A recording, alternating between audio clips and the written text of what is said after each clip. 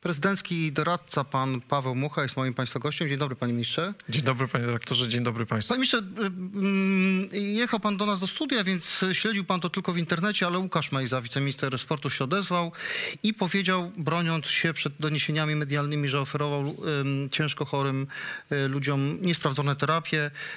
Przedstawił swojego przyjaciela, który opowiadał o tych terapiach. Sam jest osobą niepełnosprawną, twierdził, że te terapie mu pomogły, ale nie jesteśmy w stanie tu rozstrzygnąć, czy tak rzeczywiście było, nie jesteśmy lekarzami. Natomiast politycznie pan Łukasz Mejza powiedział, że publikacje na jego temat to jest największy atak polityczny po 1989 roku i że chodzi w nich o to, żeby w Sejmie doszło do zmiany, żeby obóz władzy upadł. Panie redaktorze, no to jest to, o czym mówił pan prezydent wcześniej i to jest to, co ja mogę tylko powtórzyć, że my oczekujemy, że ta sprawa będzie wyjaśniona. Natomiast no, nie znam szczegółów, nie oglądałem tej konferencji prasowej, nie znam wypowiedzi pana ministra Mejzy, więc trudno mi się odnosić do czegoś, czego nie widziałem i nie komentowałem. Największy atak polityczny po 1989 roku trochę megalomanią to zalatuje. Stanowisko pana prezydenta tutaj jest konsekwentne, że to jest rzecz, która wymaga wyjaśnienia i powinna być wyjaśniona. Mówię o wszystkich... Jakieś informacje, których my publicznie nie znamy. Prezydent ma rozmaite instrumenty, ma Biuro Bezpieczeństwa Narodowego. Czy prezydent dostał jakąkolwiek wiedzę na temat tego, co pan Mejza robił, czy informacje na jego temat publikowane w mediach są prawdziwe? Prezydent oczekiwał wyjaśnienia sprawy. Gdyby były jakieś oficjalne w tym zakresie wypowiedzi czy komunikaty Kancelarii Prezydenta, no to będziemy o tym informować. Natomiast tak jak mówię, prezydent nie lekceważył tych doniesień medialnych i prasowych i mówił o tym, zresztą tak jak wielu mówiło też innych polityków Zjednoczonej Prawicy poza ośrodkiem prezydenckim, że ta rzecz powinna być wyjaśniona. Natomiast no, konferencji nie znam, wypowiedzi nie znam. Proszę wybaczyć, ale no, nie śledzę na bieżąco też wypowiedzi pana ministra Mejzy, ale też no, przygotowany byłem do rozmowy w tych obszarach, które są dla mnie jakby właściwe. Onet jest medium bieżącym, reagującym na to, co się dzieje, ale oczywiście pamiętającym także o tym, co się działo dzień, 2 dni temu. Na przykład o tym, że minister zdrowia zapowiada, że od 1 marca pracownicy ochrony zdrowia, służb mundurowych i nauczyciele będą mieć obowiązek szczepień. I to trochę stoi w sprzeczności z tą linią, którą prezydent Andrzej Duda prezentował, który konsekwentnie sprzeciwiał się obowiązkowi szczepień. I pytanie, czy pana zdaniem to jest dobre rozwiązanie, czy też nie? To proponowane przez ministra Niedzielskiego. Wiem, że trwają rozmaite też analizy prawne. W tej sprawie wypowiadał się Rzecznik Praw Obywatelskich czy służby rzecznika, jeżeli chodzi o wprowadzenie tego obowiązku szczepień dla wybranych grup zawodowych, bo o tym mówimy. Mówimy o mundurowych, mówimy o pracownikach służby zdrowia, mówimy o nauczycielach, więc to są przepisy, które są zapowiadane przez Ministerstwo Zdrowia. No jeżeli to będzie tak, że te zmiany, te przepisy przygotowywane w kwestiach szczegółowych, no to pewnie można się wtedy spodziewać jakichś też z naszej strony analiz. Dobrze, ale ja bym odróżnił dwie sytuacje. Co do kierunku. Prezydent wypowiadał się globalnie i to mówił wprost, że nie jest zwolennikiem przymusowych szczepień na COVID-19 w przypadku całego społeczeństwa.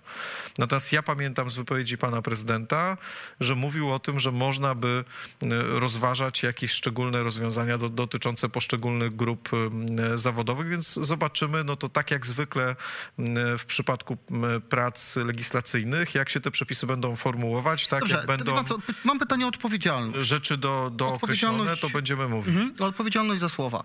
Minister Niedzielski mówi o tym, że od 1 marca pracownicy służby zdrowia mają być zaszczepieni. Po czym okazuje się na tej samej konferencji, na której to mówi, że jeszcze nie ma żadnych konkretnych decyzji.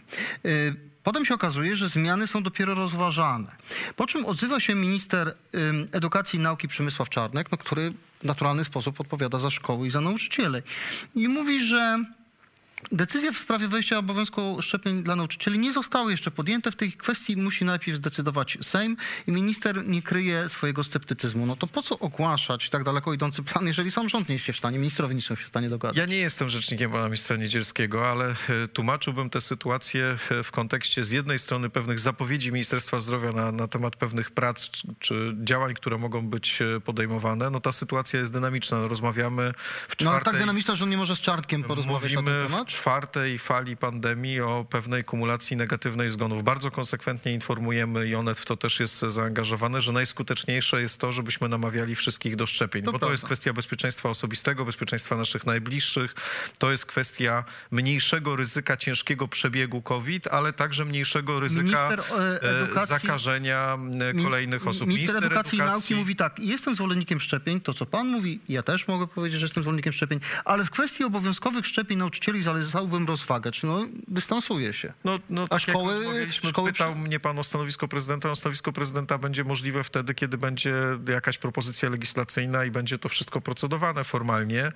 Dzisiaj wiemy, że te działania, które są zapowiadane, no to są działania, które też już może pan zweryfikować chociażby według tych danych, które były wczoraj podane, tych obostrzeń, które są od 15 grudnia, no bo to są zmiany, które na pewno wejdą w życie, czy wchodzą w życie. Czyli obniżenie limitu do 30% obniżenie w kinach, teatrach, obiektach limitu, ale chociażby też nauka zdalna. No a propos dyskusji Ministerstwa Zdrowia, Ministerstwa Edukacji, no to wiemy, że nauka zdalna dla dzieci w tym okresie świątecznym, no to też jest środek, który ma służyć temu, żeby ograniczyć roznoszenie, rozprzestrzenianie się ale rozumie pan koronawirusa. Zamknięte kluby i dyskoteki w tym okresie świątecznym, które generalnie ludzie raczej nie chodzą do klubów i dyskotek, ale jednocześnie wyjątek na Sylwestra i będzie można robić 100-osobowe imprezy. Czyli tak, wprowadzamy te ograniczenia, ale tak nie do końca jesteśmy konsekwentni. No ale to jest tak, że podobnie się dzieje we wszystkich państwach ze względów też na kontekst gospodarczy, tak? Bo mówimy o określonych branżach, mówimy o określonych miejscach pracy i mówimy o tym, że z jednej strony luzujemy te obostrzenia, z drugiej strony wprowadzamy określone obostrzenia i jest to cały czas też sytuacja powodowana dynamiką rozprzestrzeniania się koronawirusa. No jesteśmy na etapie takim, że mamy taką potrzebę, żeby takie obostrzenia od połowy grudnia zostały wprowadzone i myślę, że to są racjonalne ruchy i nikt tego chyba nie neguje. Jeszcze dwa pytania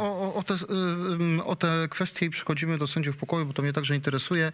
Czy pan jako prawnik popiera rozwiązanie, które Ministerstwo Zdrowia proponuje, że pracodawca będzie mógł oczekiwać wyniku testu na COVID-19 od pracownika? To jest jedno rozwiązanie. A drugie rozwiązanie, że jeżeli ktokolwiek będzie prowadząc interes chciał mieć większe obłożenie niż 30%, to musi badać, czy goście w hotelach, restauracjach w jego interesie, który prowadzi, są zaszczepieni. Czyli najpierw przejdźmy do tych testów. Czy test od pracownika może być wymagany pana zdaniem? No, pytał mnie pan jako prawnika, to jako prawnik bym odpowiedział, musiałbym zobaczyć przepis, tak? Jak widzę przepis, mam tekst prawny przed sobą, to mogę się do tego ustosunkować. Trwa taka dyskusja, to trochę łącząc odpowiedź na te dwa pana pytania, no, według tego stanowiska, które jest przedstawiane tam, gdzie mamy limity obostrzeń, no tam się mówi wprost.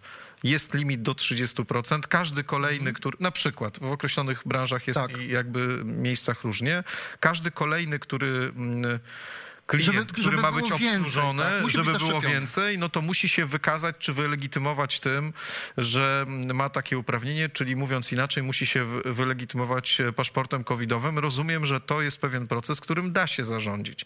Ja rozumiem te utyskiwania dotyczące kwestii formalnych, ale proszę zwrócić uwagę, że są głosy przeciwstawne. Mówię o głosach opinii publicznej i głosach społeczeństwa. Są takie głosy, które mówią, że to są zbyt radykalne obostrzenia, są takie głosy, dlatego władza musi podejmować decyzje. No i podejmuje je, myślę, dość A te testy dla pracowników, czy pracodawca powinien racjonalnie powiedzieć do pracownika, pokaż mi swój test, inaczej nie wyślę cię do tego miejsca pracy? Powiem ogólnie, w obecnym stanie prawnym są tacy prawnicy, którzy wypowiadają się w tym zakresie, mówiąc, że są tutaj duże wątpliwości co do podstawy prawnej tego rodzaju działań, tak? No to też czyli musiałoby dojść do zmiany prawa, a wtedy prezydent musiałby się na taką zmianę prawa zgodzić. No gdyby były zmiany prawa, to zawsze jest tak, że jeżeli one mają charakter ustawowy, bo pewne rzeczy są w rozporządzeniach, tak? Natomiast jeżeli mówimy o zmianie ustawowej, no to naturalną rzeczą jest to, że pan prezydent się na końcu tego procesu legislacyjnego, ale wtedy jak już mamy przepisy sformułowane po pracach Sejmu, Senatu, ustosunkowuje.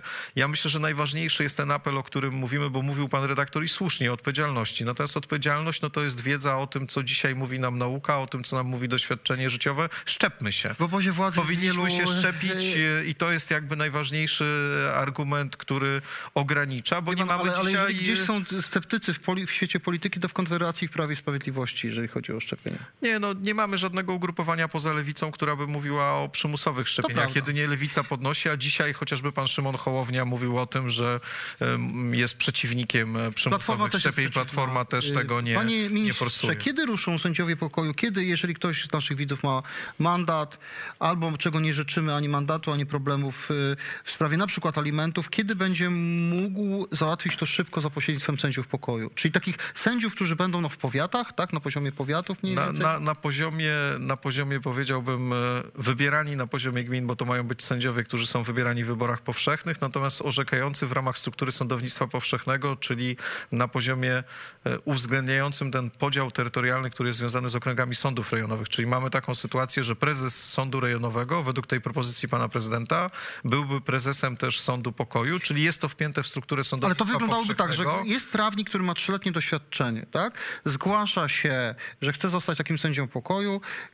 Krajowa Rada Sądownictwa akceptuje go, przedstawia go prezydentowi. Kiedy prezydent powie, że ten człowiek może być potencjalnie sędzią, to my go będziemy wtedy dopiero wybierać w gminie w wyborach, tak? Dobrze to rozumiem? Nie do końca. Pierwsza rzecz jest taka, że jest taki obywatelski rejestr, obywatelska lista kandydatów na sędziów pokoju i to jest faktycznie weryfikacja spełnienia tylko przesłanek ustawowych, czyli tego, co pan redaktor powiedział, że jest to osoba, która ma ukończone 29 lat, nie więcej niż 70, jest magistrem prawa, ma 3 lata doświadczenia w tworzeniu prawa, stosowaniu prawa czy świadczeniu pomocy prawnej i taka osoba, spełniając te warunki, jest wpisywana przez Krajową Radę Sądownictwa na taką listę.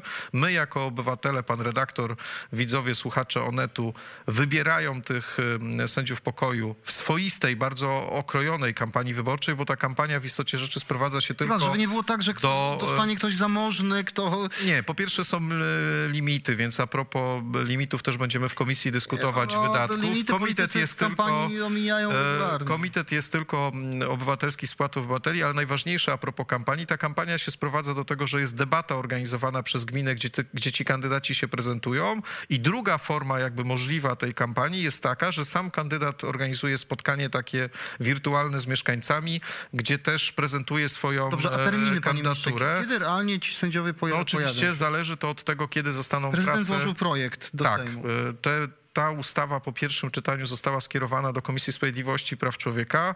Chciałbym, żeby ta perspektywa szła, powiem ogólnie, w miesiące, nie w lata. Dlatego, że te przepisy, jeżeli chodzi o vacatio legis, one też są swoiście ukształtowane, dlatego, że tam najpierw jest kwestia pełnomocnika do spraw utworzenia sądów pokoju, bo to jest to, o co pan redaktor pytał, pewnego nałożenia tego na siatkę też i wyborów, i uwzględnienia tego w ramach struktury sądów powszechnych. Potem jest kwestia przeprowadzenia tych wyborów, po tych wyborach jest kwestia w tej kadencji parlamentu czy samorządu się to uda, pana zdaniem? My chcemy też, żeby te wybory były wyborami, czy taka jest propozycja, wyborami samoistnymi. Kadencja jest 6-letnia i wybory nie byłyby wiązane z innymi wyborami. Przynajmniej taki stan jest dzisiaj. Byłyby to niezależne od wyborów politycznych. Moim zdaniem tak. Odpowiadając na pana pytanie, moim zdaniem to jest potencjalnie możliwe w tej kadencji parlamentu. Nie obawia się pan, że ten projekt padnie ofiarą sporu pana ministra Zbigniewa Ziobry z panem prezydentem o kształt zmian w sądownictwie? Chodzi zwłaszcza o Sąd Najwyższy, bo Zbigniew Ziobro chce właściwie przeorać Sąd Najwyższy, doprowadzić do tego, że on będzie małym sądem. Prezydent w wywiadzie dla tygodnika Sieci mówił, że to jest dla niego nie do przyjęcia. W jakim kierunku ta reforma w ogóle pójdzie? Ja myślę tak, po głosowaniu i po debacie też, ponieważ Platforma niestety i moim zdaniem zupełnie niesłusznie, wbrew też deklaracjom wcześniej składanym, zgłosiła wniosek o odrzucenie projektów prezydenckich w pierwszym czytaniu. Mówi pan o projektach dotyczących sędziów pokoju. I to głosowanie pokazało, że ogromna większość parlamentarzystów było przeciw temu odrzuceniu, czyli mówiąc inaczej za dalszym procedowaniem tej ustawy. Podobny projekt do projektu prezydenckiego złożyła Koalicja Polska, bardzo podobny, analogiczny. W podobnym kierunku idący projekt złożyła Lewica, który różni się tylko, jeżeli chodzi o wybór sędziów pokoju. Z uznaniem o tym projekcie wypowiadały się takie koła jak Kukiz 15, czy jak Polskie Sprawy, posłowie niezrzeszeni, więc ja jestem przekonany, że tu nie ma jakiejś sprzeczności. Zresztą pan minister Zbigniew Ziobro Ziobro i pamiętam tę konferencję prasową na wiosnę tego roku, kiedy w Kancelarii Prezydenta powstawał zespół do spraw sędziów pokoju, publicznie mówił o tym, że to jest dobra instytucja prawna. A w jakim prawna. kierunku te zmiany w Sądzie Najwyższym mogą pójść? Bo Unia Europejska naciska na to, żeby Izba Dyscyplinarna została zlikwidowana. Mamy już pierwszy przykład profesora Jana Majchrowskiego, który w tej Izbie orzekał, był sędzią, zrezygnował ze stanowiska, twierdząc, że to jest niedopuszczalna ingerencja organów unijnych. Prezydent raczej broni status quo w Sądzie Najwyższym, czyli dużego Sądu Najwyższego. Minister Ziobro chce drastycznie ten sąd zmniejszyć. I w jakim kierunku pójdą te zmiany w Sądzie Najwyższym? Jeżeli chodzi o sądy pokoju, to mamy takie rozwiązania, które są konkretne, skierowane do Sejmu, które są procedowane, odbudowują zaufanie do wymiaru sprawiedliwości, orzekanie w sprawach cywilnych, karnych, uproszczenie procedur, przyspieszenie rozpoznania spraw. Naprawdę dobre rozwiązania, które wszyscy odczujemy. Odciążenie, miliony spraw ja mogą o ten Sąd Najwyższy zapytam, bo to pan mówi o tym, co na dole, a ja o tym, co na samej górze. Bo to jest bardzo ważne, bo tak jak pan redaktor powiedział, no z perspektywy obywatela sądy pokoju no wprost nas wszystkich dotyczą, w tym sensie, że możemy oczekiwać na szybsze rozpoznanie sprawy. Dotyczy, bo przez to dostajemy pieniędzy a Sąd Najwyższy to jest kwestia, tak jak pan powiedział, z jednej strony pewnej deklaracji politycznej dotyczącej losów Izby Dyscyplinarnej i tu ma pan rację, z drugiej strony tego, że wiemy, że organizacja wymiaru sprawiedliwości to jest kompetencja państw członkowskich. Tutaj Unia Europejska nie ma żadnych wzorców co do tego, jak kształtować strukturę sądownictwa, ani nie ma kompetencji, żeby w tę sferę ingerować i nie ma tutaj projektu ustawy, który byłby procedowany w Sejmie. Czy nie jesteśmy na tym etapie, na którym jesteśmy z sądami pokoju. Ale rozumiem, że powtórzy pan tę deklarację prezydenta, że prezydent nie godzi się na takie drastyczne ograniczenie Sądu Najwyższego. Prezydent na pewno w tych procesach uczestniczy. Trwa konsultacja w ramach obozu z jednej strony rządowego, Zjednoczonej Prawicy. A prezydent jest konsultowany przez ministra Ziobrę? W jakim kierunku pójdziecie? Były konsultacje i są takie rozmowy prowadzone dotyczące też modelu funkcjonowania Sądu Najwyższego, ale na chwilę obecną, tak jak mówię, żaden projekt ustawy w tym zakresie nie jest procedowany.